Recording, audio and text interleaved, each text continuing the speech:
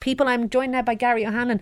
Did you ever go on the hop, Gary? No. Did you go scheming, as they say in Donegal? Scheming, as we say in Donegal. I never did. I was too afraid of Mommy and Daddy, if I'm honest. I would have got my arse reddened if I been at that crack, I'd imagine. So you were... It wasn't the Christian Brothers that I was afraid of, it was the old boy. Well, at least you can't admit on air what you did in that case. Come here, what are we having for dinner tonight? Yeah, so I've gone with a baked place in season right now.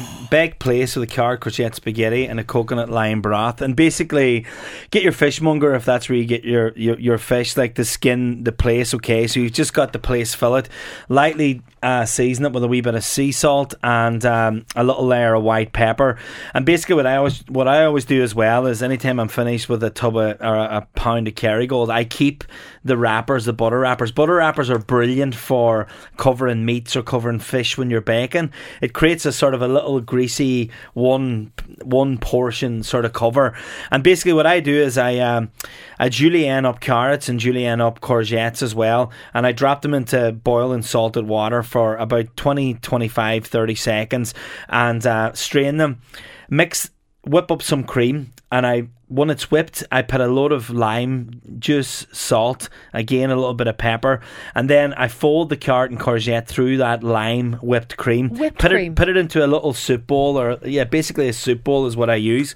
Then I sort of fold up almost like a fist type shape size of the fillet of place. I sit that on the courgettes, and then I place on my Kerrygold sort of a coating, so it's not completely covering it because I want sort of wee bits of the edges to char, into a preheated oven at 180, and I bake the place in that. And when you lift it out, you have a large sort of deep serving bowl then, and it'll literally just with a spoon lift off your butter wrapper. You'll have like a wee tiny wee charred edges that was exposed, and then you'll have like this pristinely white, well protected fillet of place.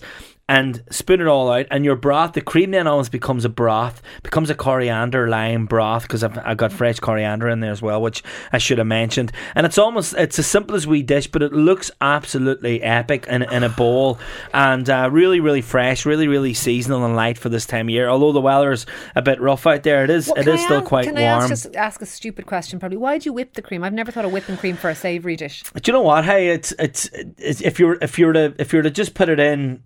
Poured in or whatever, it's boiling. I don't know, it just doesn't bind everything all that well, and it's all sitting in there and it's bubbling out.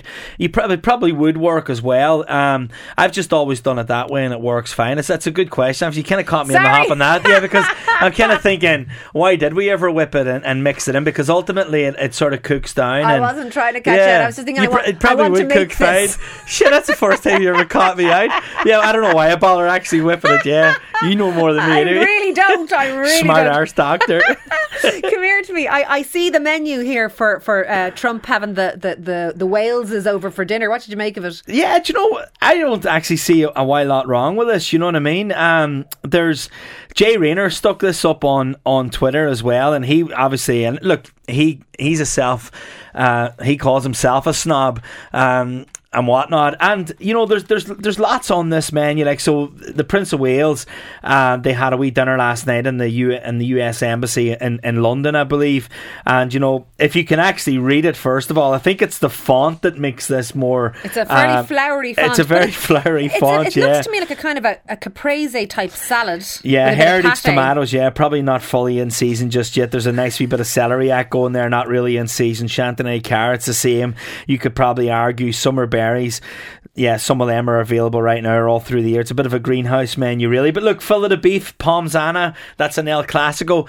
There's a lot to be said about some classical dishes. I mean, I gotta say, like, you try and do a Pomzana to order, and I don't even know what a Pomzana is. It'll separate the cooks from the chefs, I'll tell you. You're looking at a thinly sliced potatoes, butter, that's what it is really. A little Pomzana pan, and you're just lining them up, overlapping each other in a nice little circular motion. Like a tartatan or whatever almost, it is. Yeah, like an upside down tartatan, yeah, but it's only a potato and a Pomzana. Same idea. Again, if you do them a la minute, that's not that easy.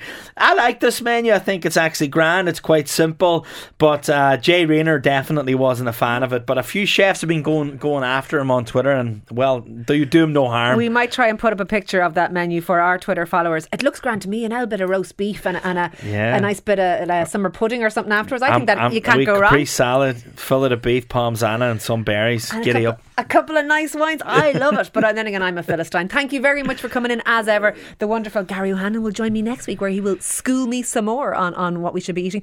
Still tons of people getting involved on going on the hop and mitching. Some says, Ciara, I'm a secondary school teacher with high achieving students. Nearly 100% uni take. Last week I met a girl from another school at a garage getting her tyre fixed. She was living in the real world, I tell you. She laughed her head off, telling me that she had just realised the Leaving Cert was starting within a week. Thought she had another week beyond it.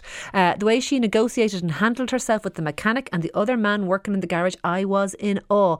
I couldn't imagine my 18-year-old self able for it. She was wonderful, so realistic, and she could see the wood for the trees. Incredible girl. She'll go far. And you know what? You'll all go far. And best of luck to everyone who started exams today. We're thinking of you, and look, it'll be over in about 2 weeks, and fair play to you all. I'm afraid we are out of time though for today. The Moncrief Show is up next. Do stay tuned. My thanks as ever to my fantastic team: Michael Quilligan on sound, Claire Darmody, Emma Cawley and Ciara Courtney.